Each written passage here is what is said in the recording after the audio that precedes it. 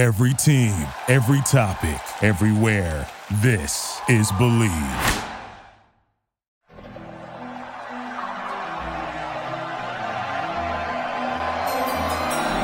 With the third pick in the 2019 NBA Draft, the New York Knicks select R.J. Barrett from Toronto and Duke University.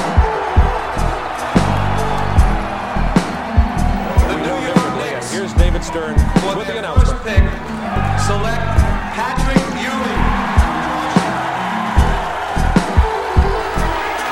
Basketball is back in New York City, my friend.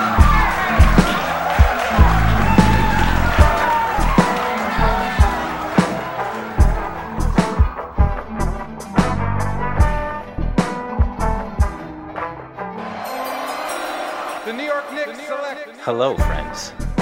It's your brother in arms, Prez, here to take us through our feelings and to take us through some numbers.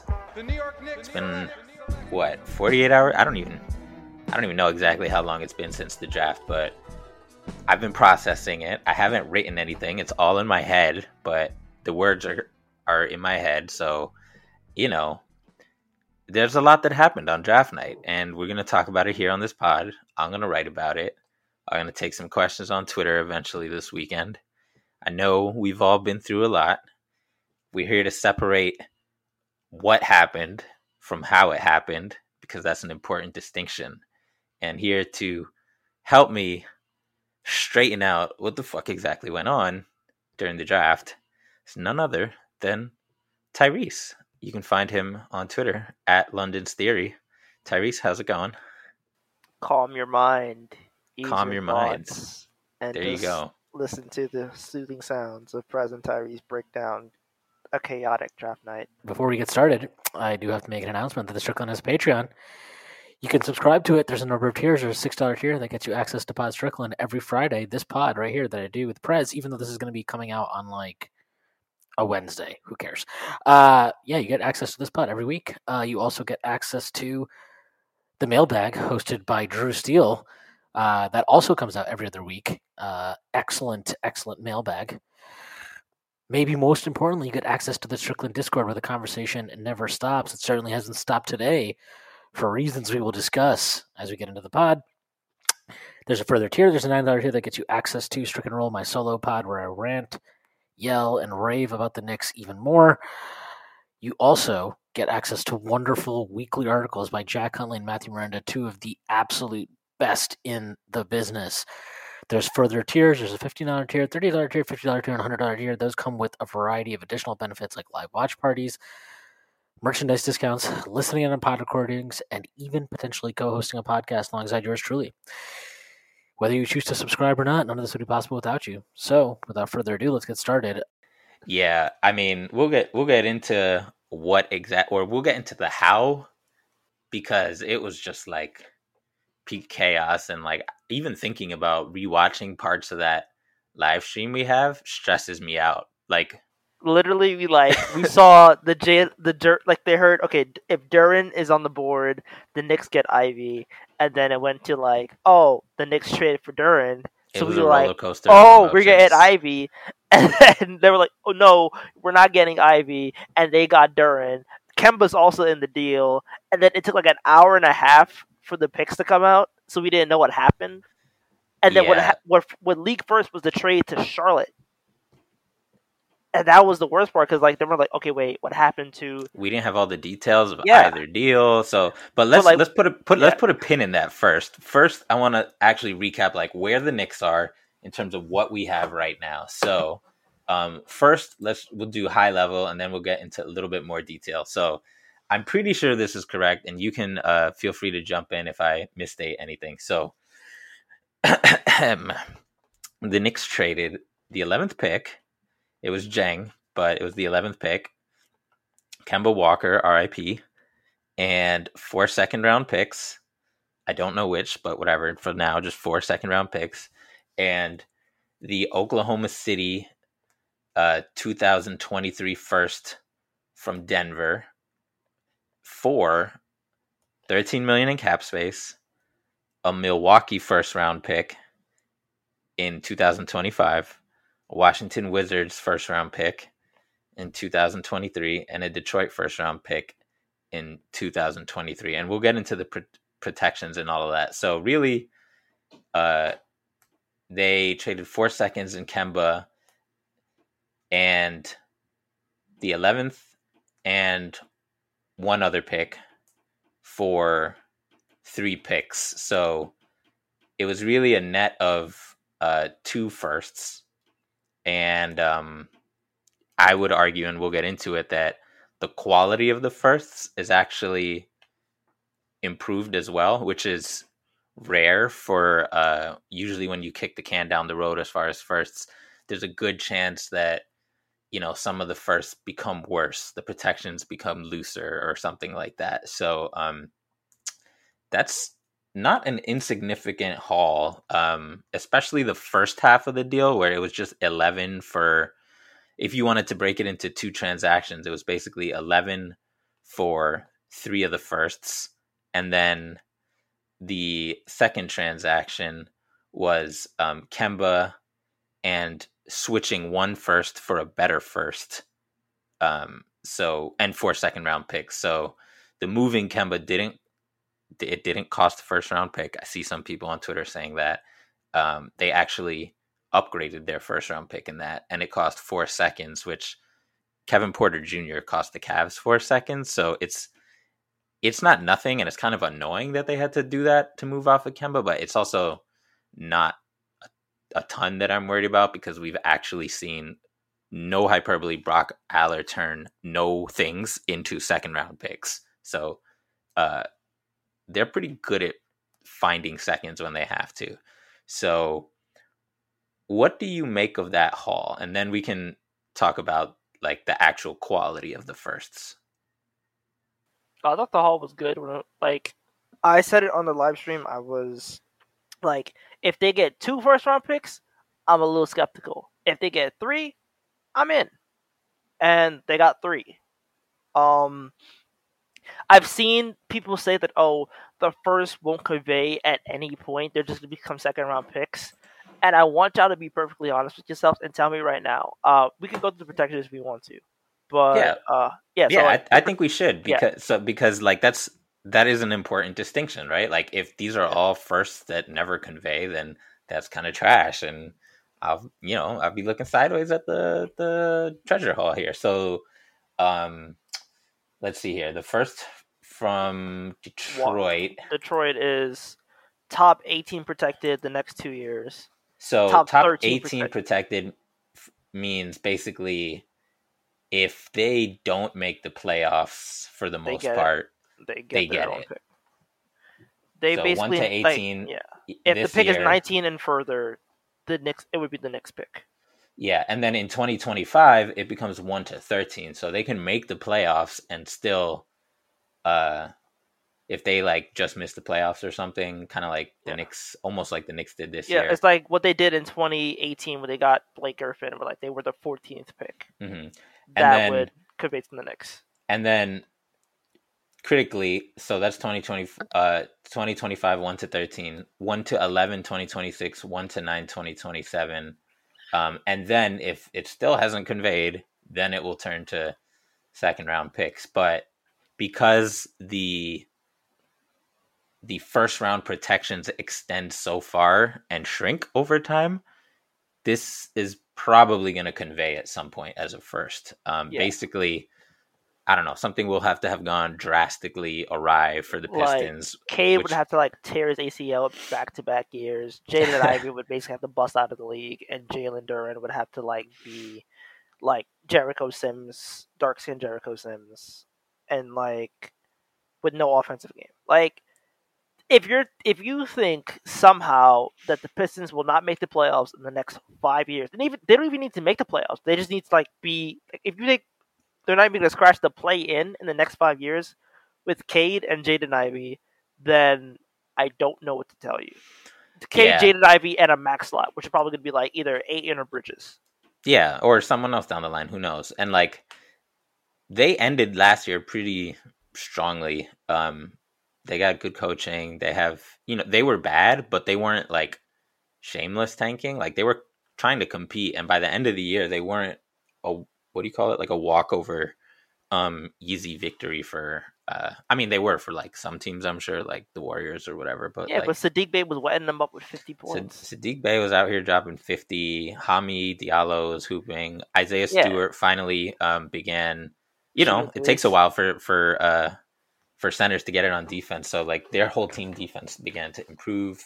So I'm not saying they're going to be like the 6th seed next year, but they'll probably be better sooner rather than later. Especially with the core they have. If all you got to do is add in some vets and bank on some natural development, and they'll be solid sooner rather than later. And people might say like, oh, those protection, like it'll convey, but it's so far out. And to me, that it does matter, right? But it matters mostly for the sake of the discussion of the 2023 draft. So the 2023 draft, for people who don't know, next year's draft is a lot stronger than this year's draft. This year didn't have any transformational, Zion, Luka type players. Next year has at least 2, and next year probably has anywhere from 3 to 5 guys in the Chet, Paolo, Jabari kind of level. And then, to put it in layman's terms, this year's draft was the Ginyu Force. Next year's draft is that's like not layman terms at all. That's otaku's terms. This year's draft is the Ginyu Force. Next year's draft is like the Z Fighters, and I'm talking about like the Cell Game Z Fighters. Where like, do you think Alan Hahn is like, oh yeah, the Z Fighters, of course? Like nobody knows except for actually, I wonder how much of our audience, probably more than I think, understands that reference. So there's no way. Maybe like, it is at least half this audience at least knows what I'm talking about with Dragon Ball Z. And if you don't, come on, like we're all New Yorkers here, please. That's true. That's fair. But yeah, so like the 2023 draft is super stacked. There's 4 or 5 guys separate from the 5 or 6 guys I already talked about who are probably in the Jaden Ivey kind of tier. And then in the like quote unquote like Keegan Murray Mathurin tier, like Keegan and Mathurin went 4 and 6, and in next year's draft they would probably be like legitimately like no higher than 11. Maybe 12, 13, 14, 15. Yeah, so they're late lottery. So there's definitely like if you want to talk about like, well, like we can't even use these picks in 2023 because they probably won't convey in 2023. That's fair. That's totally fair. But exactly, like different picks have different purposes, right? And we saw that on some level with the Cam Reddish deal where it was pretty protected. I forget what the protections were, but it was still perfectly fine as far as trade bait goes. So yeah, it's very rare to deal totally unprotected first round picks. So like if you hear all the protections and it makes you feel like nervous about the quality of the picks as an asset, I really wouldn't, because unless the protections are truly bad, like top what you're worried about is the ones that are like protected and then like immediately turn to seconds if like they don't convey in like a year or 2 or something like that, and the protections are the team is tanking or something like that, like really bad situation. So it's a pretty good, that one, the 2023 first from Detroit is a pretty good asset. So now the next one is 2023 first from Washington, which is protected 1 to 14 next year. So basically again, if the Wizards don't make the playoffs, if the Wizards make the playoffs, then it probably conveys. The Wizards can miss the playoffs and it could still convey depending on how good they are. But if they're no, that's 1 to 14 protected. Oh, 1 to 14. Got it. If they miss the playoffs, we don't get it. Okay, so 1 to 14. So that just flips on, whether they make the playoffs or not. And then the year after that, 1 to 12. The year after that, 1 to 10. The year after that, 1 to 8. And then if it's 2026 and the Wizards still haven't conveyed it, then it becomes second. So this is similar to the last one where like the protections extend out pretty far. So it's almost certainly going to convey at some point in the next couple of years, unless the Wizards are one of the 8 worst teams in the league for like 3 or 4 and years. they were 10th this year with Bradley Beal missing like half the season, and that's like before they got Porzingis and potentially might get Tyus Jones or Malcolm Brogdon. So and they got Johnny, who's, and we can talk about like player eval stuff a little bit later, but like he's legit. It was a great pick for them. They're probably going to get a point guard. If I had to guess, I'd say they're probably going to get Brogdon. Because they legit, like, their roster's just very unbalanced. Like, they actually have, to me, like, as far as non-title contending, like, show up, give teams a headache, whatever. Like, they actually have an okay roster. They just have no ball handling aside from Beal. Like, I don't even know who's penciled in to be their point guard next year. It's because Ish Smith. Ish Smith? Is that it? Because they only have one under. I think it's actually just like Ish Smith. I'm looking it up right now because I should know because I'm here in DC. But like Kuzma was basically there. Oh, Raul Neto. The fact that we forgot him should tell you like how bad their point guard situation is. And Thomas Satoransky is signing to play with Rokas, so he's out. Oh yeah. So yeah, they are. I don't know who else would be on the table for them aside from. I mean, Ish Smith is fine as a backup, so they really just need a starter. So I mean, the fit even with the injury is just too good. So I'm assuming they would pony up something for Brogdon, not a first because that's not what his value is. Despite what the Pacers water carriers all over the national media. Molly, get over. Molly, get over. I know. That was a weird time. That was a nasty display of CAA influence from. Is he CAA? I'm pretty sure, like, yeah, Brogdon CAA. I think Woj is CAA as well. Like, it was just nasty. Oh my god, it was nasty. What other point guards are available? I'm just pulling it up real quick. Yeah, Tyus, Brogdon. Oh, Tyus would be a solid fit for them. Yeah, I think Tyus is probably. I think he's going to Washington. Rubio is like a worst case, So there's guys, right? Like Rubio and like breaking case. They could try to trade for Sexton. So there's a couple of options there. They could sign Alfred Payton. Also, let's add like if they have to trade for Sexton, that means they take the protections off the pick, and the pick becomes unprotected. So, wait, explain that again. I don't. So say if they trade for Sexton, right? Mm-hmm. You would assume a first probably goes back in that deal because like the Wizards really don't have a lot of like good players on their team, good young players, let's say. So I would assume they probably unprotect the pick from us. Like they protect they unprotect their 2023 pick, which means that it becomes unprotected, and we would just have it next year, no conditions. But why would they do that? So they can trade their 2025 first if they wanted to. Oh, I see. I got it. So cool. there's a very real chance like the Wizards pick might just be unprotected if they go for like a Sexton or something. But I don't think they go for Sexton. I think they probably go from Brogdon or Jones. Or Jones. So. Yeah. Or Kyrie. Who knows? Him and Beal, they'd probably get along. All anti-vax teams. You. They probably would. All anti-vax team. Exactly.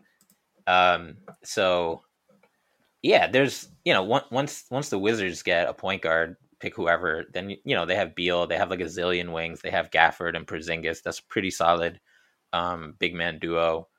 Even if Thomas Bryant leaves, like Gafford is very good as backup. KP can obviously spread the floor. They still have Kuzma and Rui and Denny and KCP and Kisper, so they got a lot of wings who can do different things. So I'm not really worried about, I'm not saying they're going to fucking be the 3 seed or something, but like that pick is going to convey at some point, probably sooner rather than later. Yeah, like both of them are. I would assume if I were to like not put money on it, but put money on it, like I would say the Wizards pick probably conveys in 2024. And I think the Detroit pick might convey in 2026.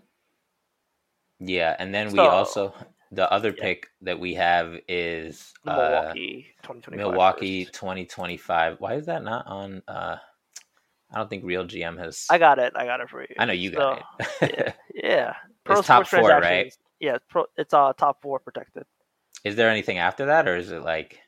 So it was top 4 protected and protected 15 to 30 in this year's draft, and now it's a 2025 first round protected pick, top 4 just that's it. And if it doesn't convey, then it's 2026 second round pick, 2027 second round pick. So unless Giannis falls off a cliff and his ACL is broken, and like Chris Middleton can't dribble, and Drew Holiday is like playing like it's last year's semifinals against the Nets, we're getting the pick in 2025. Yeah, because they only get it if it's top 4. Yeah, it's either it's top 4 or it's the next pick. Okay. Yeah, so that's the 3 things they got, and they had another first one, right, from Oklahoma City's 2023 first, which was from Denver, which was top 14 protected, but that's the one that they exchanged for the Milwaukee one. So to me, that's an upgrade because Denver, I don't know what the protections are extended out for that one, but for next year, 2023, 2025. Okay, so that one for next year at least, it's top 14. So pretty much, like, it wasn't going to convey next year. It was going to convey. It was going to because they're going to make the playoffs. Yeah, they're going to make the playoffs. Yeah. And the Milwaukee one is, like you were saying, it's for sure going to convey. But it has the potential of being a little bit better because the protections are only top 4, and with Giannis, even if everything goes wrong, you're probably not going to be picking in the top 4 spots. So you're talking about a couple years down the line, Chris and Drew are well past 30 at that point. There's a million things that can happen. The Bucks can reload and work some magic, right? It's hard to project, but I think that's a pick upgrade personally. Just because top 4 protected is pretty much, that's like as low as you get. That's like as close as you get to. It's basically unless they jump into the top 4, the Knicks would get the pick because you can't get to 5 anymore.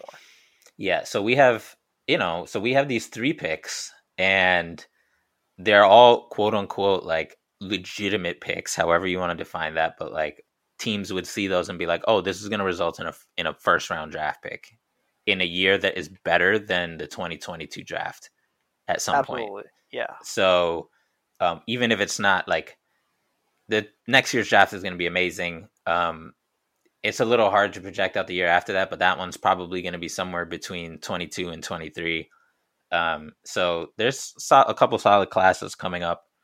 And, we saw the Jeremy Grant deal where he got traded for that Milwaukee pick that we have.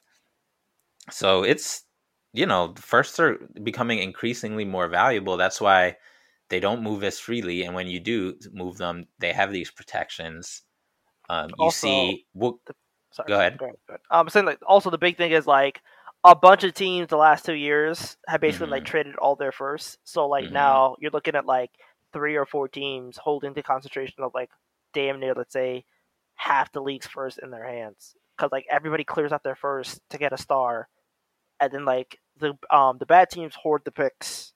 So firsts are getting a premium now because not a lot of teams have first to move. Like if you think about it, how many teams in the league right now could like make a star trade? The Lakers can't.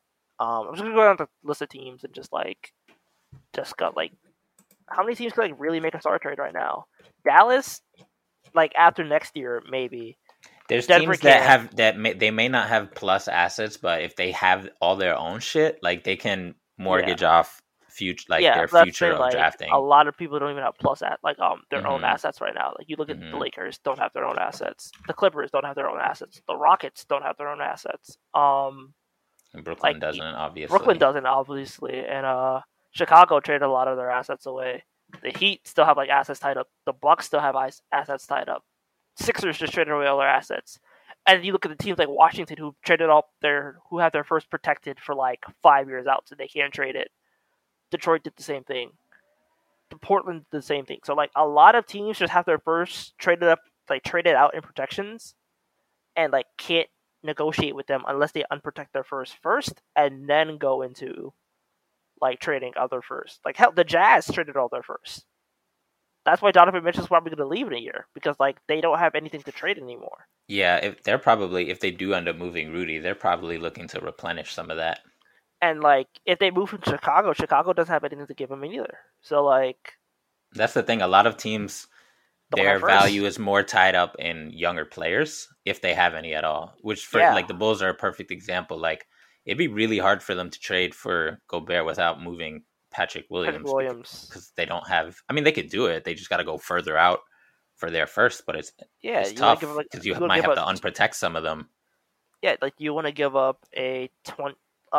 Their first round pick is protected top 4 for the Magic next year. So like protected top 4, protected top 3 in 2024, which means that they can trade their next first 2026 because Steffi rule. Yeah. And then they also have like the Bulls also gave them they gave Spurs the 2025 pick. So let's say the Bulls pick of raised 2023, they can't trade 2025, and then 2025 is protected top 10, protected top 8 for the next 2 years after that. So like, yeah, the Bulls can't trade picks like that.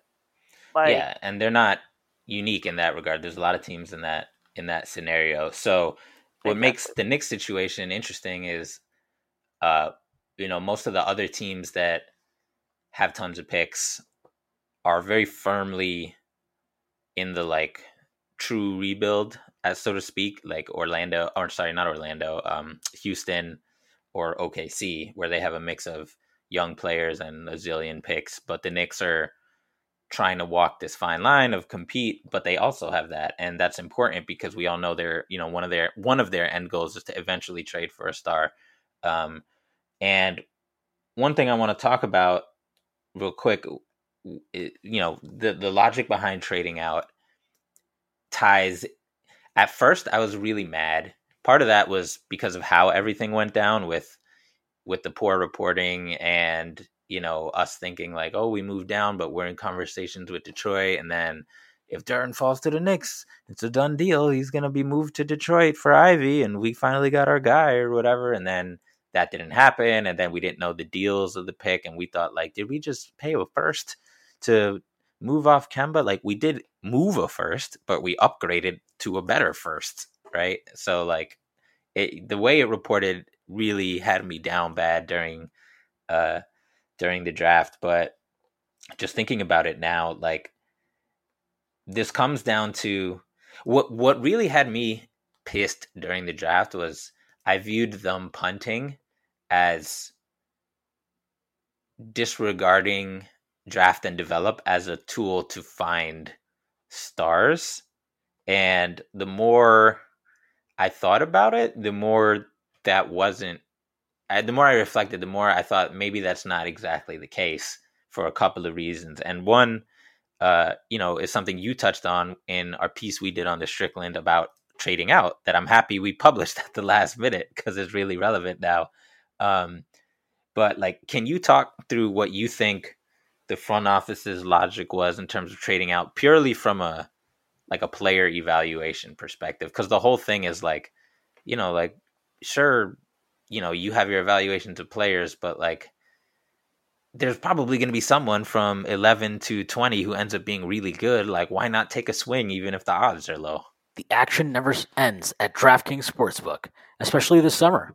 With tons of ways to bet on all your favorite sports, you can fuel your fandom and feel the heat of the season like never before. Plus, right now, DraftKings Sportsbook is giving new customers a risk-free bet up to $1,000. That's right. Make your first bet up to $1,000, and if it doesn't win, you'll get another shot to cash in. You can throw down on all the major action for baseball, golf, MMA, and more. Plus, with same-game parlays, spreads, money lines, over-unders, and props, your betting options feel endless. Best of all, DraftKings is safe, secure, and reliable. You can deposit and withdraw your cash whenever you want. Download the DraftKings Sportsbook app now. Use promo code TBPN, make your first deposit, and get a risk-free bet up to $1,000. That's promo code TBPN only at DraftKings Sportsbook. Minimum age and eligibility restrictions apply. See show notes for details. I mean, I think the logic is basically like they aren't going to play, and you just waste a rookie scale contract. Like, why are we going to pay like $5 million to a player we won't play? What's the point of that for us? So we might as well just recoup value and get like picks that might be anywhere from like, let's say 15 to 22. Yeah, in like better 3 drafts. Separate drafts, and that will likely be better than take 11 in a weak draft where they won't play. Like, they kicked the can down the road because like they weren't confident in anybody in this draft. And given who was taken, like you could be the biggest fan of Jalen Williams in the world. I mean, I was okay with it, whatever. But like ultimately, like Jalen Williams is not playing on the team next year. Straight up, like he's not playing. And that's something I think a lot of guys, including me, like we kind of glossed over that, right? Like we talked about it in the sense that like Johnny Davis and Jaden Ivey are probably the most ready guys in the league, but like, are they going to be better basketball players next year than Quentin Grimes? No, probably not, right? Like Johnny Davis has the defense like Grimes, but not the offense. And Ivy has the offense, but not the defense. And they would definitely get their time to shine, but like forget the vets, like just with Quickly and Grimes alone, there's a logjam, right? And they're also competing with Deuce. And yeah, I know like a high pick has some level of cachet, right? So that you can just kind of stroll on in and be entitled to some level of minutes. But at the same time, like unless you're the top 5 pick, it's like Ivy, you're probably still not guaranteed it. Like we saw this with Obi, right? Obviously that was like the most egregious situation.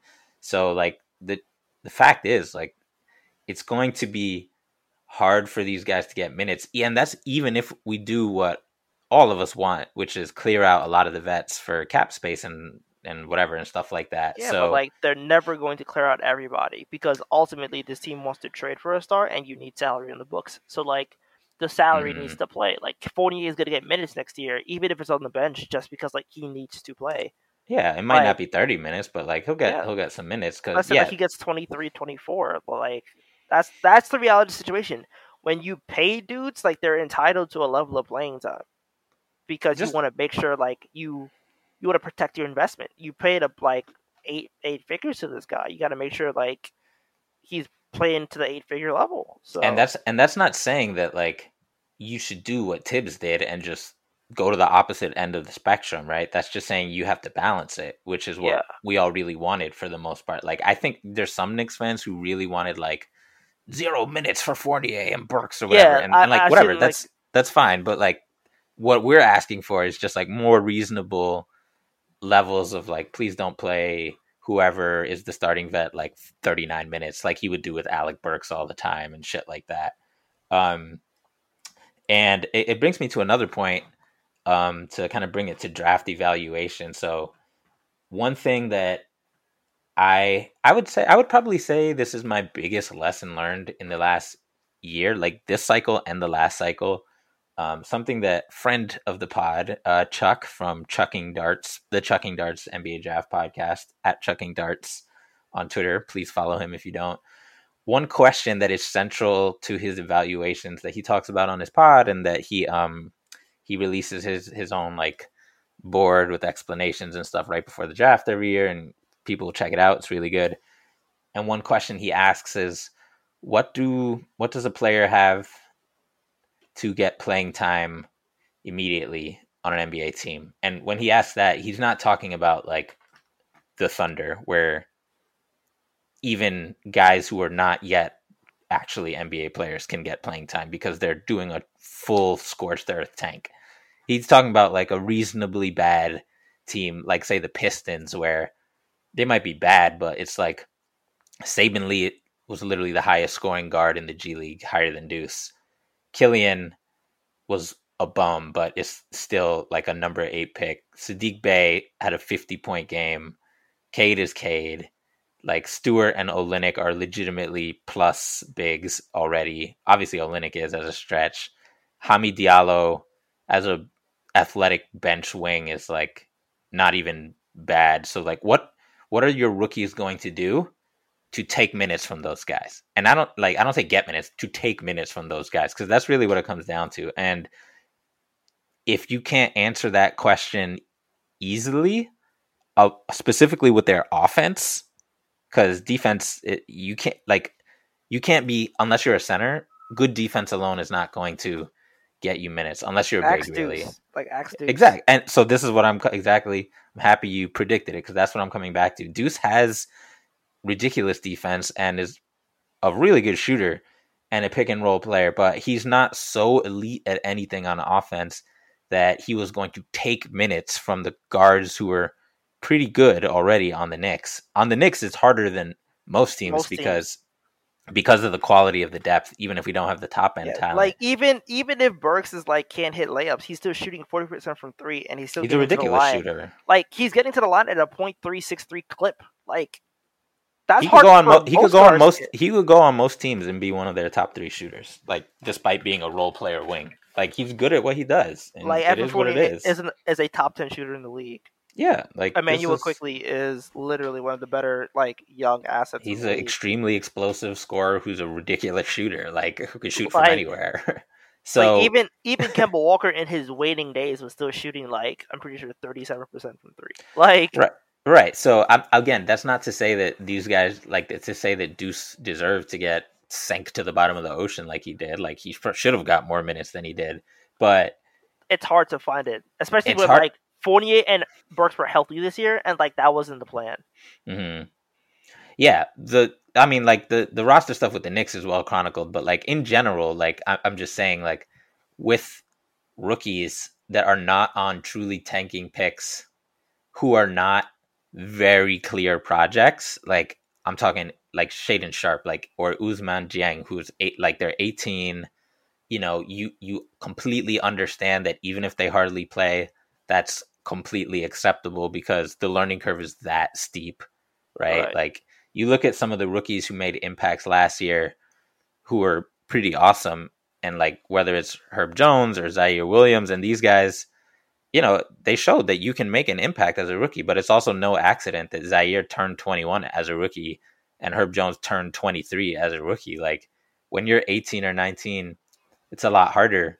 So, you know, it's just even for 20-year-olds like Deuce, it's tough out here, especially when you consider that Deuce missed almost a year of high school with a football injury and then had the pandemic and all that. So I'm not really worried about Deuce long term, but it's just something that if I had to go back in time and recalculate my evaluations and projections, I would have probably projected him to take longer to find his footing. And as you take longer, then that increases the chance that, you know, maybe it happens towards the end of your contract or maybe even on your second contract, right? Depending on the situation. So also, let's just get this out the way. I said this when it happened. I was like, dude, it's not getting a second contract here. Like, because he had to A, go through quickly, B, like they signed Kemba. So like you have to go through Kemba quickly, and remember Kemba signed for 2 years. Right, it doesn't even have to be Kemba, just like Rose, whoever, Jalen Brunson, like whatever. Brunson, if they sign Brunson, Rokas is right there too. Like if Rokas ever decides he wants to come to the States, and like the Knicks are like, yeah, we're down. Both parties agree. He has to fight out Rokas for minutes. Like I said it. I was like, Brunson is a second round. Like, not Brunson. I'm thinking about Brunson. Sorry. Deuce is a second round pick because ultimately speaking, they probably don't see him as anything more than like just, hey, he's on the bench. He's like 14th, 15th man, and you can be mad about that. But at the same time, it's like it's hard for him to crack minutes in rotation because a lot of the guard play is good. And one other nuance I'd add is like you can like I still think Deuce's upside is really fucking high. The problem is, like other teams, you can evaluate Deuce and say his upside is really high as a shot creator and defender, but because of he doesn't have that thing on offense to take minutes right now, he might not hit that upside till later. Let's just monitor him and wait and see if we could grab him for cheap on a second contract. And that's when a player might drop further than you expected, right? Like you look at some of the guards who have gone higher, right? And you begin to see a little bit more of what can keep them on the floor on offense, right? Like look at, obviously Chris Duarte is an example that's easy because he's much older, but like he is a really ridiculous shooter. He could be very mid at everything else, especially defense. Can't hold a candle to Deuce, but it doesn't matter because he's a ridiculous shooter. You look at Trey Mann, right? Who the Knicks also wanted, and nowhere near Deuce on defense. Deuce is a much better passer as well, but Trey Mann can go to the hole and dunk on somebody and can create space at an elite level to get off his shot, which is as good as Deuce's much easier than Deuce can create space to get off a shot. So he has the combo of skills to get some minutes. And I know the Thunder just hand out minutes like fucking free candy, but like on another team, he'd probably get some minimal level of rookie minutes too. So anyway, it's to take it back to the Knicks' decision to trade out. Like they clearly had a line that they drew after Johnny Davis where they decided nobody else clears the bar of having what it takes to get minutes and develop and become that star player. Because that's the thing, like, it's very rare. Like, there's probably a steal somewhere in there, right? But, like, again, you have to get on the court. And there might not be a guarantee that you're first can get on the court. Take someone like Tyrese, for example. Like, yes, we want Julius. Oh, I want Julius gone. You want Julius to stay. But either way, like, at minimum, Tari would have to go through at least one pretty good power forward, probably two. And that's without including Cam. So Tari has some positional flexibility, and he personally would have been my pick because to me, there's always some element of like, if there's upside, you should not be afraid to take a player and then kind of work out the fit later. Like, you shouldn't need them to get minutes right now, I guess. But yo, can you hear me? I think you cut out for a sec. Yeah, what was the last thing I said? I'm not sure. My nephew came in for a sec. So I'm sorry. Was I talking about Tari yet? Yeah, you're talking about Tari. Okay, cool. I'm back. So anyway, my whole point, I'll let Paul worry about this, but my whole point was like, even though I personally would have taken someone like Tari or Jalen and just taken the swing and then figure it out later, it's pretty defensible to me to say guys like Tari or Jalen Williams or even Jalen Duren don't have enough to stick on the floor for 15 minutes, 20 minutes a game early in their career. So we won't even be able to give them a chance to blossom into that star, as low odds as it is. We'd rather trade down or trade out for a pick where it's the future, where we might have a roster more amenable to taking a lower probability swing like that, or where there'll be more guys like Jaden Ivey or more guys like Keegan Murray or more guys like Benedict Mathurin, because the drafts are far superior and you might have more guys like that going into the teens. So, you know, it's really a defensible decision. And one thing I was talking to you about before we hit record was like, so many of us as Knicks fans who really pay attention to this have come to the place where we just trust who they pick, right? Like, because they've hit pretty much every one of their guys, like high pick, low pick. Obi has turned out to be solid, if not more than solid. Quickly's great. Grimes is awesome. Sims is great. Rokas is great. So, like, do you believe them? Because they decided nobody clears the bar this year. That's a talent evaluation, just like saying, you know, Rokas is good, we're picking him. Deuce is good, we're picking him. Grimes is good, we're picking him. So, like, do you think they just locked up Walt Perrin in a basement and made this decision without him? No. They made a decision that nobody cleared that bar, and they'd rather either take their chances on trying to find somebody who clears that bar in a better draft or using these assets for something else entirely. So it's not so much it's not so much declining to use draft and develop as a tool. It's more saying we're going to roll with the guys we have because we have a lot of them. And as far as new guys go, we're going to roll with guys in another year where we can get better players than the guys we can get this year. The only other guy who I could see us end up regretting passing on is AJ, but he slid to 16, so I'm pretty sure that's medical. That's medicals, right? Because that's very far for someone with his size and his shooting to fall. So, you know, I hope he stays healthy in Atlanta. He can play the bogey role for them, like baby version, as he gets older. But it's hard for me to get too mad about that if 15 other teams passed on him, probably because of medicals. Yeah, I mean, like, ultimately, they felt that it wasn't that. Like Walt Perrin, like basically said, yeah, these guys aren't worth like blowing up the plan for you. Like, and ultimately, the plan is to get Brunson or guard X. We'll see what happens. Yeah, and the plan is also continue to play like the kids we have. And I know like Tibbs fucks the plan sometimes, but like that's still the plan, right? Like the front office got these guys and they didn't trade them. That's part of the plan. They just have to get Tibbs in line. Yeah, and that's what they went. They went like it's either Uchiwali or one Mike when it comes to Walt Perrin. Either you think that he can find value all around the draft and he is great at drafting and he's a guru and he knows what he's doing, or he's an incompetent idiot and somehow like because he did not take Mark Williams or Abaji or like Tyrese that somehow he doesn't know what he's doing with his job. Like, which one is it? Because clearly his evaluations have been treated like gospel, and now that he makes his evaluations, now they're bad. Like, I don't know. Yeah, I'm not saying we have to like trust Walt Perrin and friends all right, like all without question. But he has a track record, and I think he has a track record. And then particularly like it's very easy because we had such an awful season, and the draft is a thing of hope in general, right? That's just the nature of it.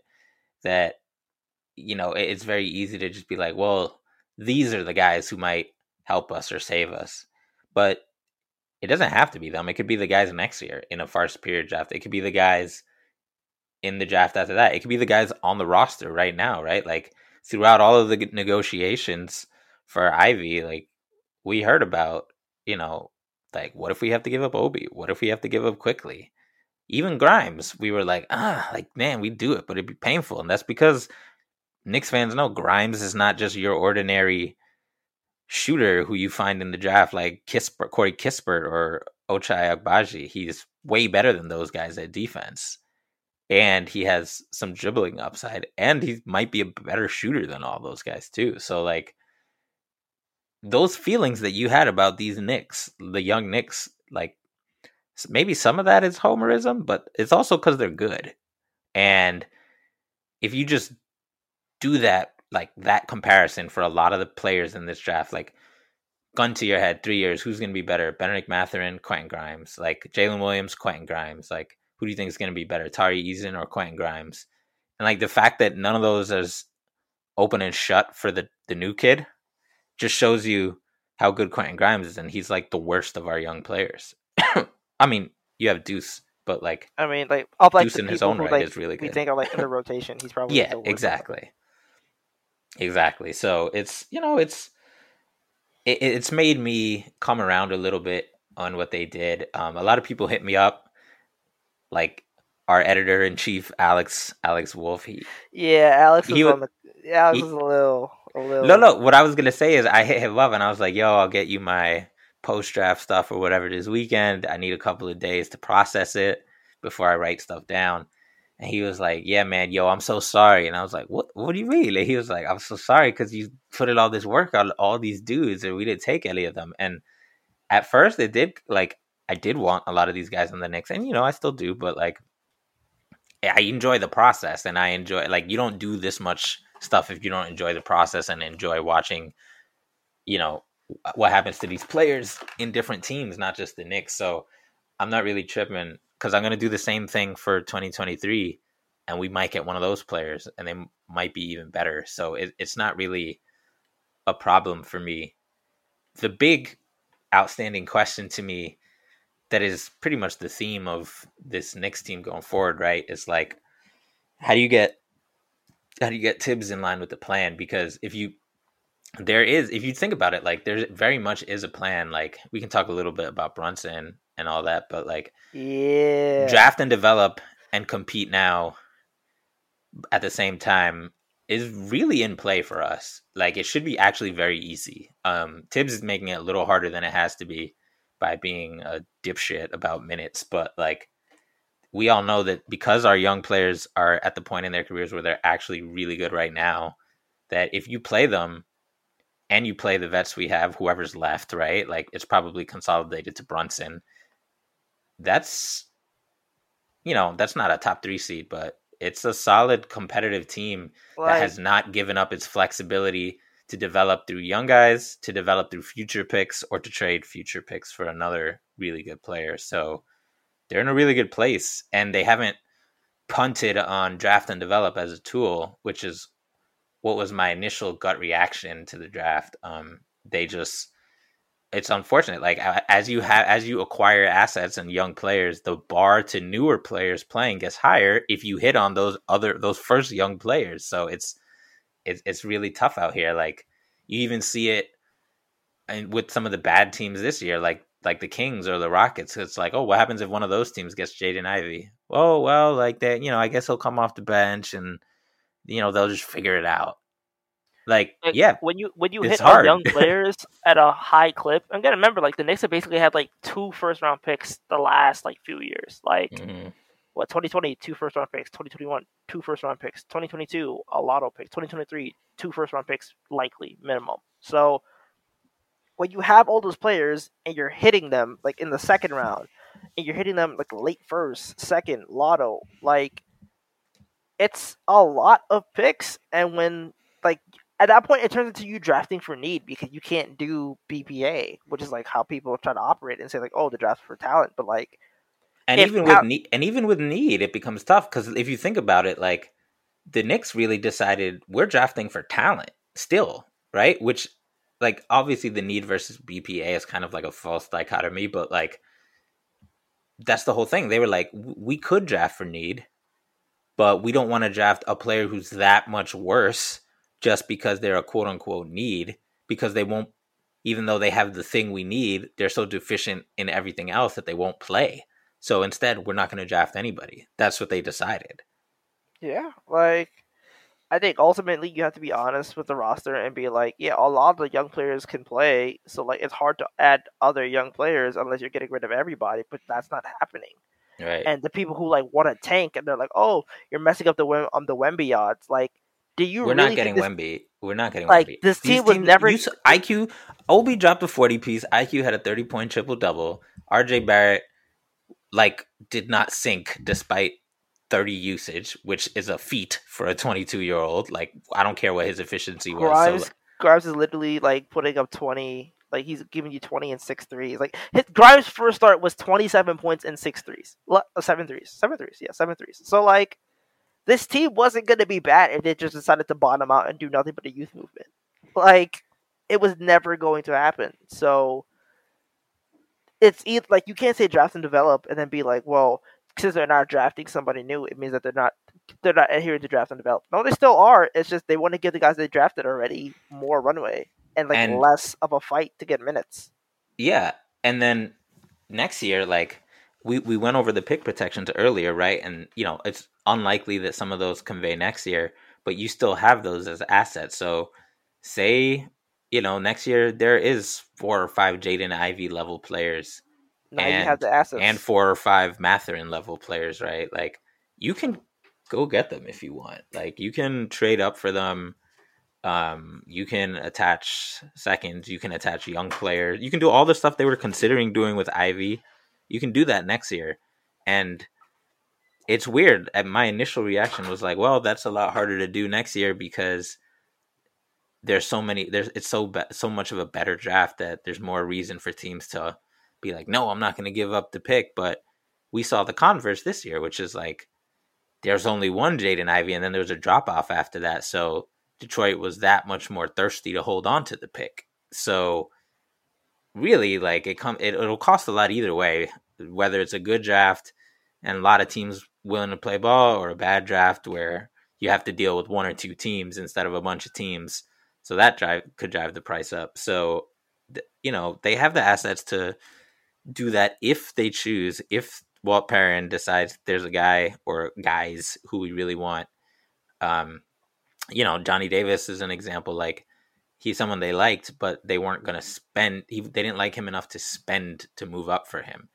So there's probably going to be more guys who are like that, but there's also going to be more guys like Ivey who they're like, no, we'll actually spend. Like, there's the Thompson twins. There's Keontae George, who's going to Baylor. There's Dariq Whitehead, who's going to Duke. Like, these there's Nick Smith who's going to Alabama. These guys are all Ivy level or better. It's insane. And I'm missing a bunch of guys, and that's not even including potential guys who are going to pop next year. Like, how many sophomores did we see this year absolutely kill it, right? Like Keegan, Ivy, Johnny, Matherin. Like, there's going to be sophomores next year, like Terquavion Smith, who are really probably going to be ridiculous in their own right. So next year is going to be stacked. So if they want to dip into that after they've cleared a runway for minutes, like you said, they can do that. If they decided, no, our guys are still chefing and they're better than ever, we're going to hold on to these picks because they're not conveying, they can do that. And they still have their own pick next year and Dallas's pick next year. So there's really a whole lot of flexibility, and they haven't really punted on any team building tool. So, I'm feeling. But they use seconds to trade Kemba, bro. Yeah, I don't like that. That's one thing I disagree with. Exactly. I'm with you. I'm with you on that. I'm with you. Like 4 seconds for Kemba. Like, yes, that's a lot, but also, who gives a shit? Like, it's very easy. They will get back 4 seconds after they make all the moves for consolidation. I guarantee it. Yeah. For folks who don't know what Tyrese means, like, we're probably not done dealing, right? Because not only because of maybe wanting a little bit more cap space to sign Jalen Brunson, but just in general to clear some runway for the younger players to play. Like, it's very easy to just get seconds, get as throw-ins in these deals when you're essentially giving teams productive players for cheap to get them off your books. Like, what's probably going to happen is the Knicks are going to start salary cutting, which is like, they're not going to dump Nerlens Noel, but they'll trade Nerlens Noel $9.2 million for somebody who's worth like $6.2 million. So like Khem Birch from the Raptors. Like, okay, all right, Toronto, we'll give you an upgrade on center. You give us Khem Birch, and you give us a second. There's 1 second back right there. Burks is probably going to give you a second, 2 seconds, or a protected late first. Like, Burks is a 40% shooter with size. Yeah, he might give you one of those, like, we were talking earlier about those, like, fake firsts. Yeah. Where it's, like, top 25 protected or top 16 protected for a team that is clearly, going to make Boston. The playoffs. Yeah, like, say Boston says, oh, we'll give you a first, but it's top 16 protected. And if it doesn't convey next year, it turns into second rounders the year after. Guess what? You're getting 2 second rounders for that, like, because it's not going to convey. So there's a lot of ways to get second. So giving up the picks to get rid of Kemba is really more of a transaction cost than anything. Yeah. And it's kind of annoying, but like, and the picks they gave up, like, let's say they gave up the Heat Mavericks pick in 2023, the second round pick. They gave up their own second round pick, and they gave up the Jazz second round pick in 2023. And I would argue they kept the Pistons pick, which means that's probably going to be the best pick in the second round of the assets that they gave up. And in 2024, they gave up their own second round pick, but they still have the Pistons pick in 2024 and the Jazz pick in 2024. And that Jazz pick in 2024, the second round pick, is probably going to be really good because Donovan Mitchell and Rudy Gobert will probably not be on the team. So ultimately, they traded their lower second round picks to get off Kemba Walker. Will probably regain most of the value, if not all the value, after they make their salary cutting moves. And then they'll probably get more value after they trade. Like, if they get Brunson, I assume the Mavericks are going to be like, hey, we'll give you 2 second round picks to make it to give us a TPE for like $12.5 million. So that way we don't lose everything for Jalen Brunson. So, like, ultimately, it's opportunity cost, but you net the opportunity back. And unless you're one of the people who's like, well, that's 4 more seconds we could have saved, then at that point, they're like, I can't help you. Because, like, it's second round picks, bro. Like, do not hold off the second round pick like they're the plague. They're not using 4 second round picks next year. Yeah, I think it might have been Macri who said, like, second round picks are essentially the cost of doing business these days. And it's kind of true. It's just like what you pay for coming to the bargaining table. And even with with someone like Kemba, who it's like he's a dead player in terms of contributions. He's just gonna get bought out. Like, sure. Not to mention the Pistons did this last year with DeAndre Jordan. So we knew what the cost of business was. Like, DeAndre Jordan had a $10 million contract, and it was 4 second round picks to get off of him. So we know what their cost of doing business is, and they had the cap space, and we needed the cap space. Like, to get pick 30 last year, so Santi Aldama, it cost 3 second-round picks. Mhm. Like, second-round picks are pretty, like, they are very much like, hey, we'll throw these in just to, like, make you happy.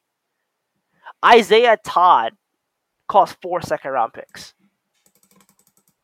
Kevin Porter Jr. cost 4 second-round picks, and that was with his, like, off-the-court issues. Like, that was the reason he cost 4 second-round picks after dropping to 30. So, like, don't look too deeply into, like, oh, 4 second-round picks was needed to get this deal done, because ultimately, like, that's just how business works in the league. So yeah, and part of that gets to another kind of theme that I have taken away from these Jalen Brunson discussions and what happened on trade night, which is, like, I think a lot of, and I don't mean this as like you don't know what's going on, loser casuals, but, like, I do. You do, because you're a hater. But, like,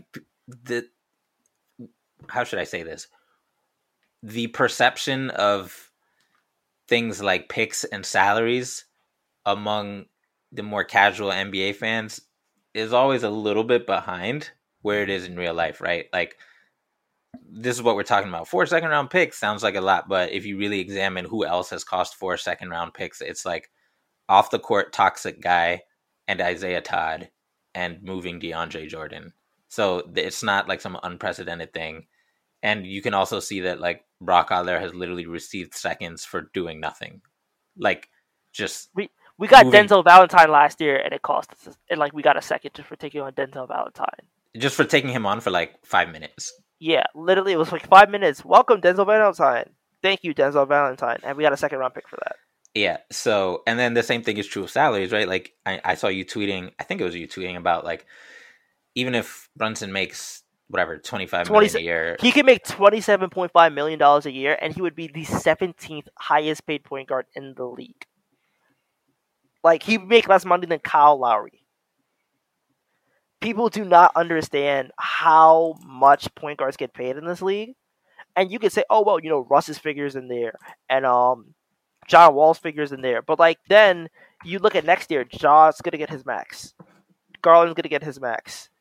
DeJounte Murray is a few years away from getting his max. So is Lonzo Ball. Like, good point guard play, more than any other position, runs you a premium, because realistically, like, good point guard play, it's hard to replace. Like, you can get another wing. Like, you look at wings, and, like, we say that they're the most valuable position. Sure, like, we could agree with that, but, like, the cost of wings is a lot cheaper than the cost of guards. Like, the 15th highest paid wing in the league right now is, like, Bojan Bogdanovic, and that's $18 million.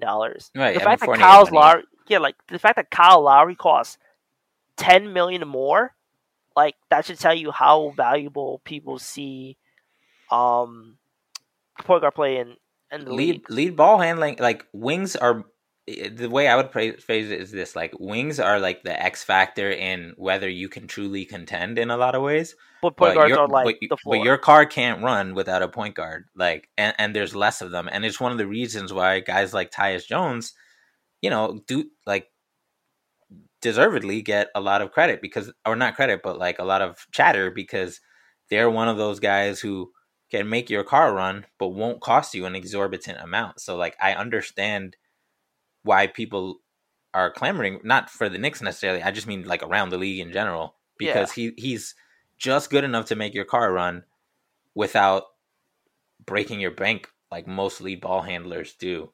But when you're talking about someone like Jalen Brunson, whose production is pretty much in line with all of these guys that you've talked about, like DeJounte Murray or Darius Garland, like, you can use different metrics, and different ones of those guys will come out on top. And of course, they're all different ages. Like, how old is Murray? Like 25? Murray is 26. Murray is older than Jalen Brunson, by the way. Okay, so he's a little older than Brunson, who's also 26. Obviously, Darius Garland is 22. Younger. He's 22. IQ is 22. So, like, you know, there's a range of ages for these guys. But, like, when you can lead, ball handle, and score like if you didn't pay $20 million for Jalen Brunson, that would be actually a phenomenal, incredible contract. It just would literally based be on one of the his best production. contracts in the league. Yeah, it's like DeJounte Murray right now in a lot of ways. Who's, he's making 17 this year and 18 next year, I think, or something. Markelle crazy like Fultz got $17 million just to chill on the bench. He can't shoot three. I mean, Markelle Fultz is solid, but this is what I'm saying. Like he can't solid shoot point guard who can't shoot on super losing team is $17 million. Derek White. Fantastic defender. Questionable shooter. Not Kevin really breaking Rozier down got the defense. $96 million just because he hit. D'Angelo Russell got 117. What has Jamal Murray done since he signed his contract? Turn into Superman in the bubble and then leak his own nudes. Exactly. De'Aaron Fox put up a bunch of numbers while playing for the 11th seed and got 5 years, $163 million.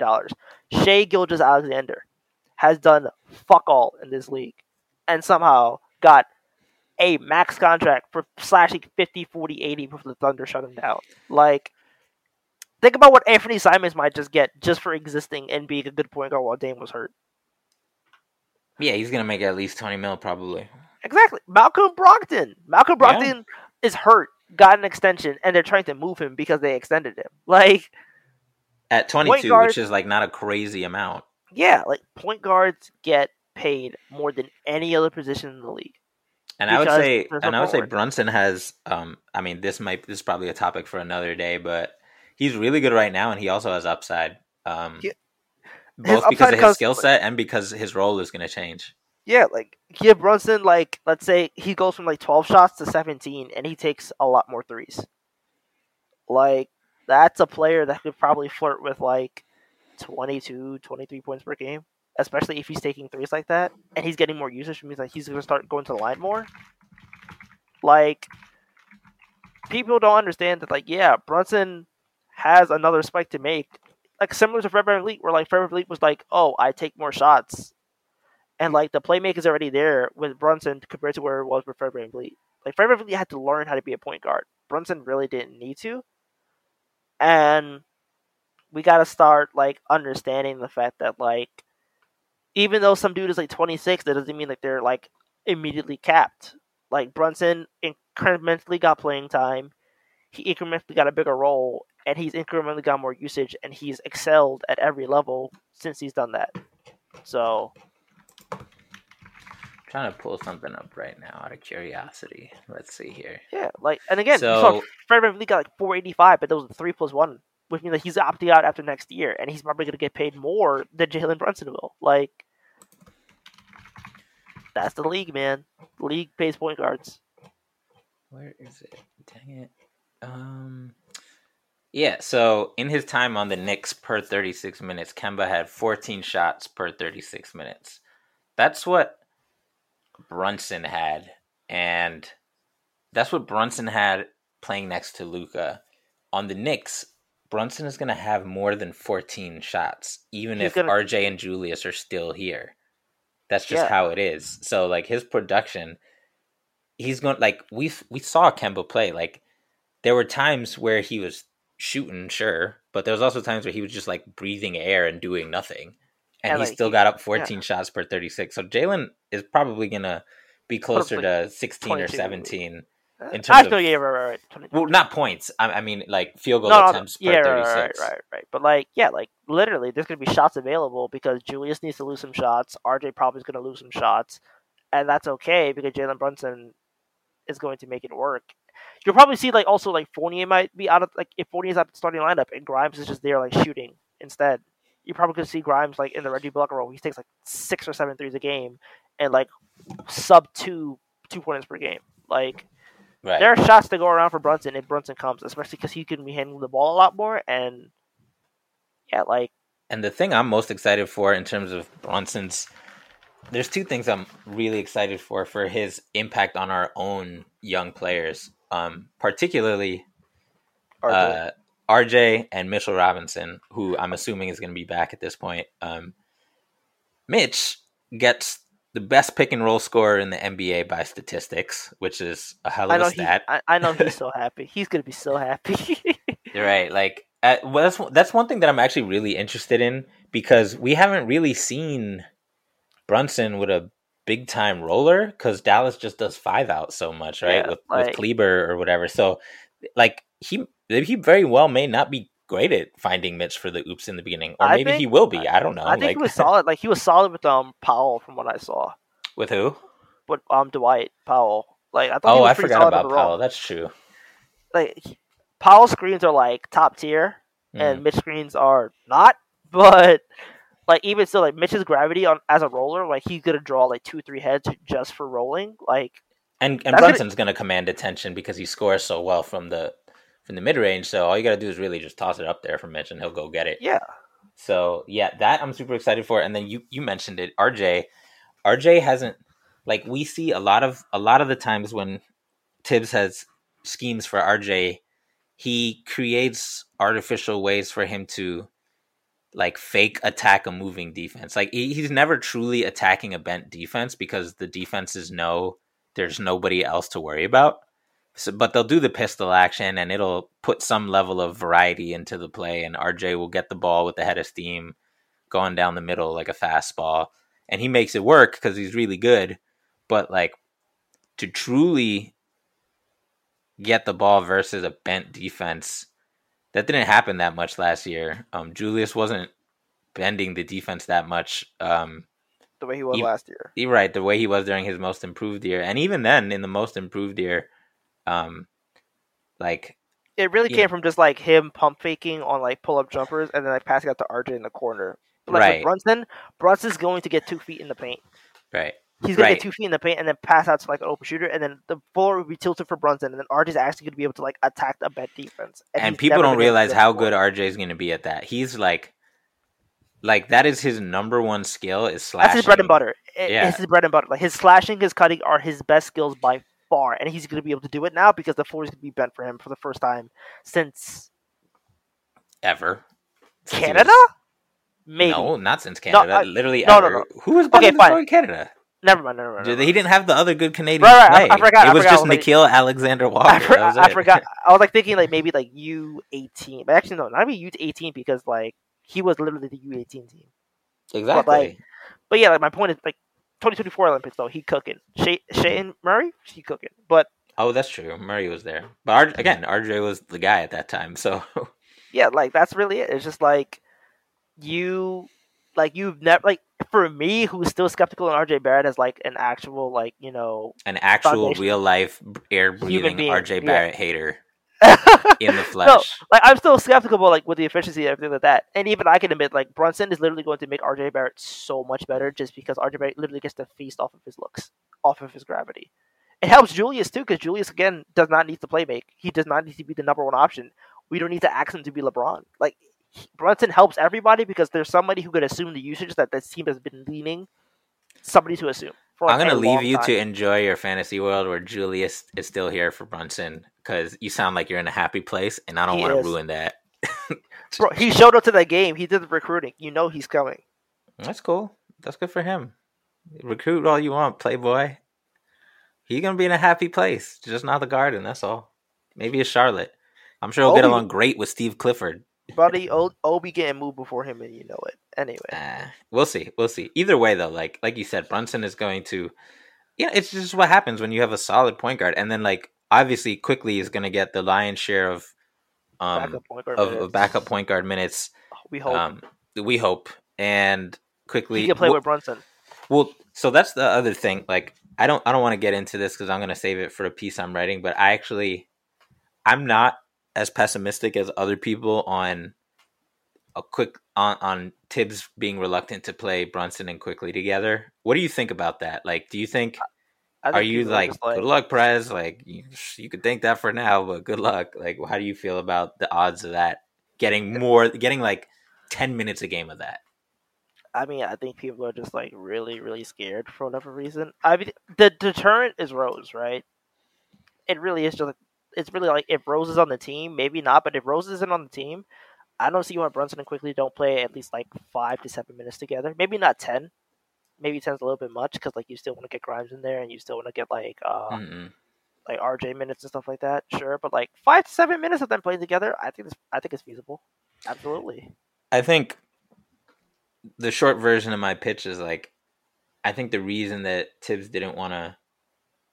Well, you know what? I won't even get into it, but like, I think having a penetrating guard like Brunson will, he's obviously comfortable playing guys like Brunson, and then quickly just ascending to be clearly better than the other guys. I don't think is like he was quietly better than the other guys. Like, oh, like let's look at the impact metrics and all that on off and all that stuff. But like by the end of the season, it wasn't quietly better than them. It was loudly better than them. He was like orchestrating offenses and like defeating the Heat on his own and shit like that. Like, and bending defenses just with his passing vision and stuff like that. And critically for Tibbs, he was like taking layups. So yeah, I think like towards the end of the season, what is his distribution at like 28.3 or something? Yeah, it went up to like mid-20s. Like, I don't think it was 28, but like it was something high. Like he was taking a good amount of shots at his rim, and like that's all you wanted to see him do. Even if he shoots like 60-61%, but like he was taking. I mean, that'd be fantastic. Yeah, like 60-61% for quickly, especially with his shooting and like his improved mid-range game. Like for any player who's like below 6'5", shooting like 60 or 61% at the rim is like pretty good. And you look at Brunson, who shoots like 70%. Well, Brunson, it's just like his shot charts are just like random made up numbers that don't make sense. I don't like. It's basically sorcery. It's like 4 moves that he does in like succession, and you're just like, how the fuck did you pull that off? And his touch is just like level 99 cheat like he's code. a career 72% at the rim shooter. Like what are we doing? He's like my height, bro. Literally. He's 6'1" and he's doing this stuff. Like across the board too, like elite shooter everywhere. Everywhere. He's one of the few people in the league who has like a Chris Middleton type shot chart where it's just like green, green, green, green, green, green, green. Every section of the court is green. And, one thing that I am curious is what you alluded to before is like if they actually have him do I don't think you can possibly you don't want to tell Jalen Brunson, yo, stop shooting mid-range jump shots because he's amazing at them. And that's, you got to tell him to shoot. You got to tell him to launch that thing. If he starts tell him like, be comfortable launching that thing. That's not to say you don't have to shoot mid-range shots, but be comfortable launching that thing. Yeah, because 3.2 for a shooter of his quality is not good enough. But if he takes that number to like 5 or 6, which isn't like a crazy number, it's like, just going from low to medium, really. Because he's also going to get probably when he penetrates more, he'll probably get fouled more as well. I think so. Like, man, there's just so much room for improvement with his shot chart, even if it's still like in the budding stages. Like there's just so much room here because like his shot chart's already hyper efficient. Even if he loses a bit of efficiency, it's worth it. Yeah, because the game is going to open up so much of his game. Yeah, and it'll open up a lot of stuff for the rest of the team as well. Like I'm not. There's a lot of ways he could keep his shot chart the same and be fine. He could change his shot chart and be even better. So like either way, I wouldn't be tripping. But he's going to be really good for our young players. The key to me is just with all of this is Tibbs can't abandon. He can't continue, and the front office cannot continue to let him ignore the kids who are productive. You can ignore the kids who aren't productive. I don't get as mad about that. You can ignore Cam Reddish. It's okay. You can ignore Cam Reddish, but like even Cam was productive. Honestly, like yeah, he was still 57. Small sample size. His shooting was over. It was like 5 games or whatever. So like small sample size. But you take a lot of his dumbass mid range shots out, and of course he's going to be more efficient. Like he's a pretty good shooter, and he's a giant person, so he'll be good at the rim. So it's not that crazy to imagine. So just like play. And this is why, like you alluded to it, Schwinn says it all the time, like, we should probably trade Rose just because that's the big safety blanket for Tibbs as far as ball handlers go. And you do want quickly to get those minutes, and both with Brunson and as backup point guard. And if he has to compete with shooting guards and Derrick Rose, even if he's better than all of them, you still don't guarantee that Tibbs is going to play him, unfortunately. So that's where you have to take away some of the security blankets, right? Which is probably Rose, probably one of Fournier or Burks, if not both, but at least one of them. And I'm confident one of them will go.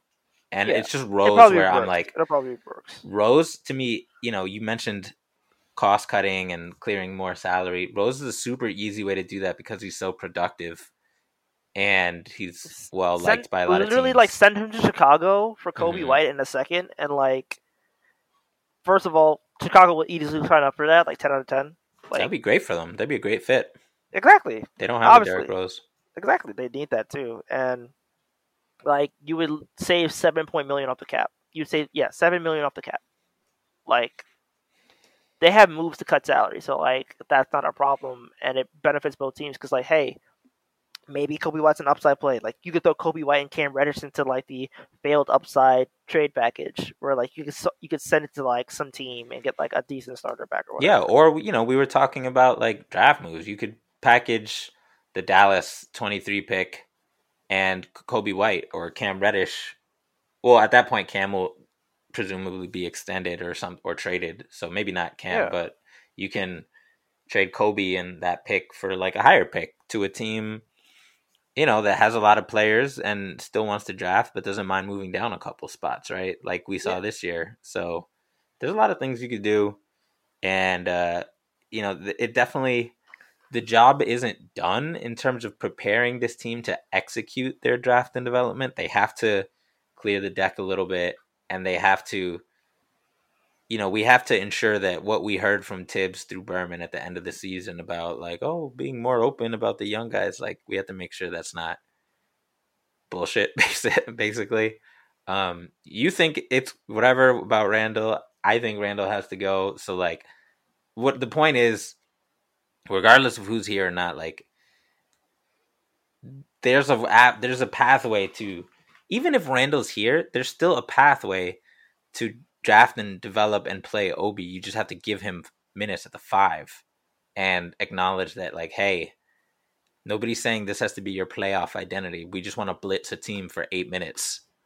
So let's do that. And all of a sudden Obi's minutes go from 14 a game to 22 a game or 24 a game or something like that. So not to mention you don't really need Sims for more than 10 minutes. That's the whole point of Sims. The rotation should realistically be Mitch, Randall, Obi, and 2 of those 3 should be on the court at all times. But Sims is there to give them dudes a breather. That's okay. Yeah. And if Randall's traded for another forward who's less entitled to minutes, whether it's, I'm not saying it's them, but someone like them, like a Harrison Barnes type or a Gordon Hayward type, then obviously then it becomes much, much easier because there's less stigma against saying hey, older person, you're going to be our veteran guy off the bench, just like Rose, and Obi's going to start and get 28 minutes a game or whatever. So there's lots of ways forward for them to check all the boxes. And the fact that they did what they did on draft day and came out of the draft with a not insignificant bump in their treasure chest of assets and have not really sacrificed anything in the way of development of the players they have, that's a win. There's no new upside play on the team, but you still have existing upside plays on the team. And you have quite a number of them, which is really, if you take one thing away from this pod, is between RJ, Obi, IQ, to a lesser extent, Grimes and Rokas, they're all different levels of upside plays, but you have 5. That's a not insignificant. Oh, and Mitch. So that's really 6 plays, which is a lot. That's short of a true tanking team like OKC. That's pretty much the most you can realistically handle without sucking. So yeah, and the Knicks won't suck next year. They might be mediocre. Right. They might win 38 games, but they won't suck next year. I don't even for them to win 37-38. It would have to be a bunch of shit goes wrong again. That's basically Randall and RJ would have to suck for the majority of the year like they did last year. Brunson would have to be an abject failure. Burks would have to be starting at point guard again. It's hard for me to say this team's gonna be worse than last year. Because kids are just gonna get better. That's what kids do. Even internal development alone. We saw the difference between Obi and IQ. Like, if they play Obi more alone, that literally help them. So. Yeah, Mitch is gonna come into this. I won't say guaranteed come into the season in shape, but because he's not coming off injury, I'm assuming it's gonna be a little easier for him to come in better shape. I hope so if he's getting a contract and he's not injured. But we'll see. We'll see what happens. He's looking slim out here on the gram, so I think he's doing his thing. So yeah, that's the takeaway. Is like, look, I know a lot of y'all were looking forward to a new shiny toy. I was too. There's guys I love who we could have taken: AJ Griffin, Tyrese, and Jalen Williams, but Malachi Brown. Nah, not a shiny toy. That's like a dull, dirty, dusty whack toy. That's like Ball and Cup, like a whack toy that nobody cares about. Damn, where did he go? The Spurs? Yeah, he went to the Spurs. Spurs. Yeah, good luck with that. Oh yeah, speaking of my Spurs, anybody saying trade for DeJounte Murray needs to be locked up because. What do you make of that? First of all, before you get to your why DeJounte Murray's overrated spiel, like the rumor is they're asking 3 firsts. Is that a lot to you or not a lot to you? Dude, it's a lot. Okay. I just want to make sure because we just spent this whole time talking about like how much more valuable first rounders are. Because they didn't specify like 3 unprotected firsts, right? It just said 3 firsts, right? It said a Drew Holiday package. So just a really huge package. Yeah, so like you're talking about like 5 years, like 3 firsts and probably like multiple like picks swaps. And swaps and then so, whatever like, the salary and stuff.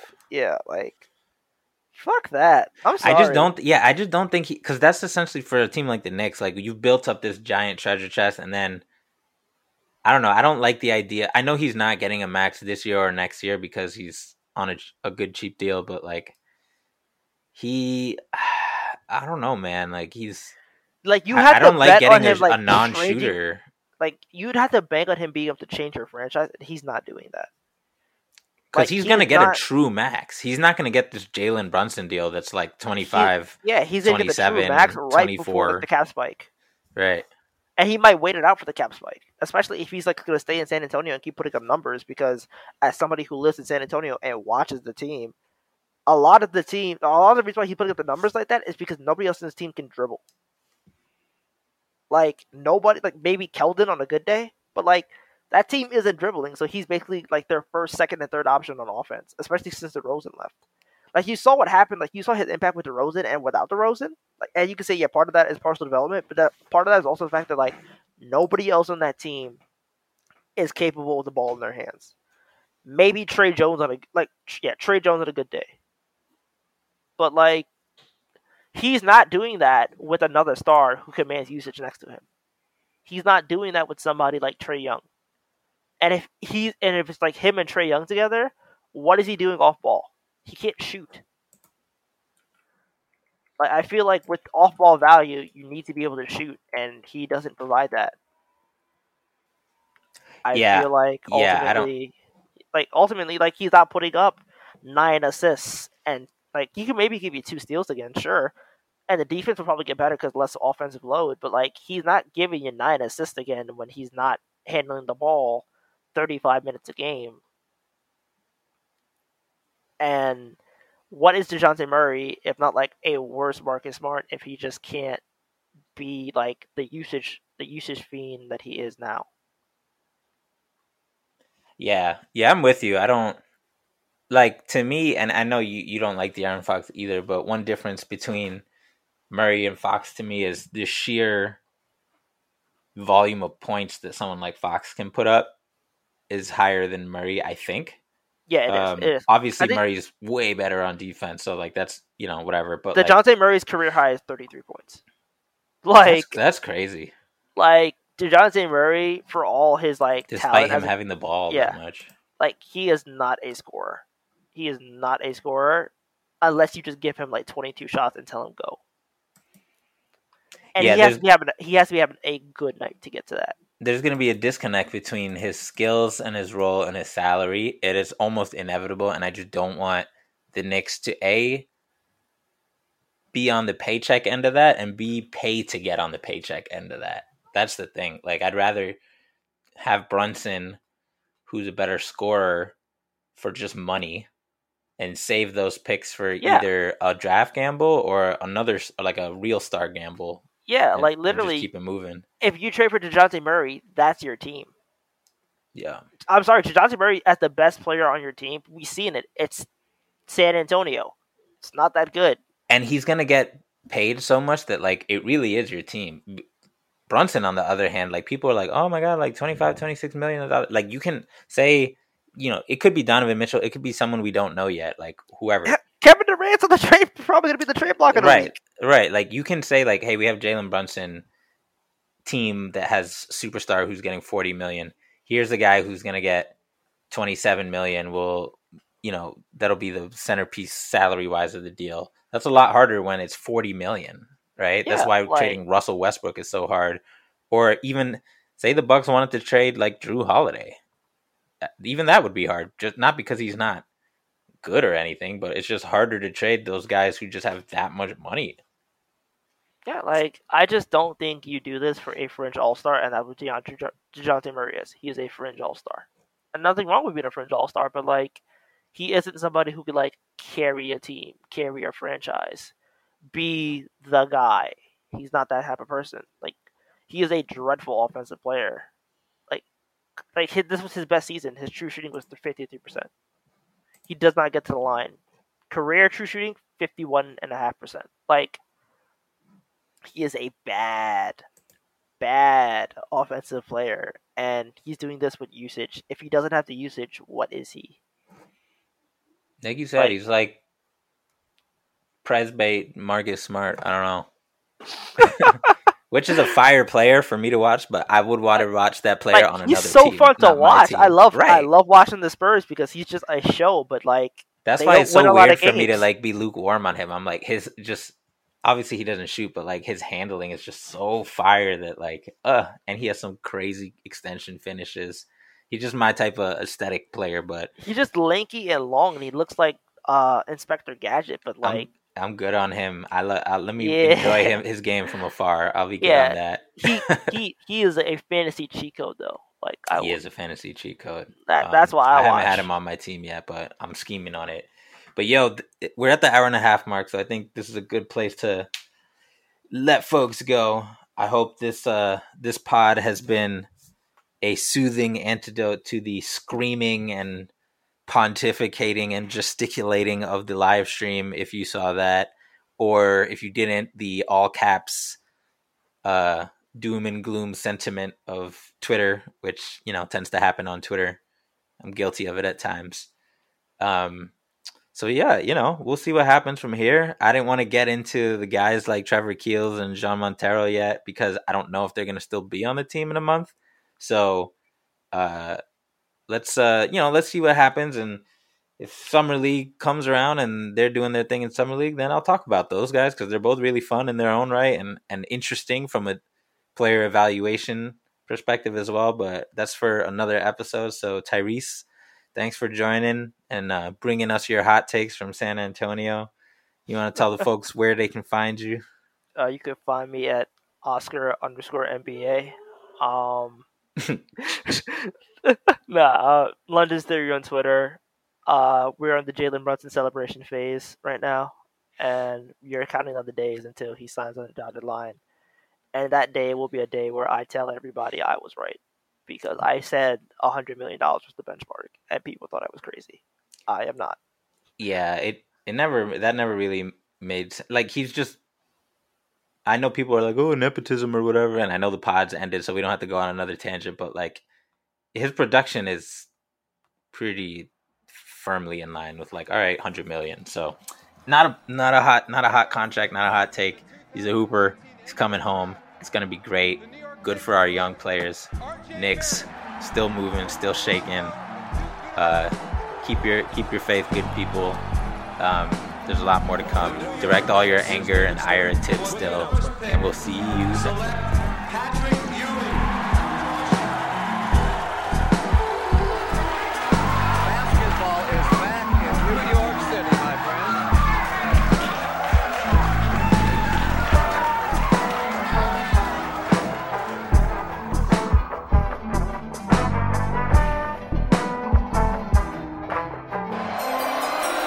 The New York Knicks select.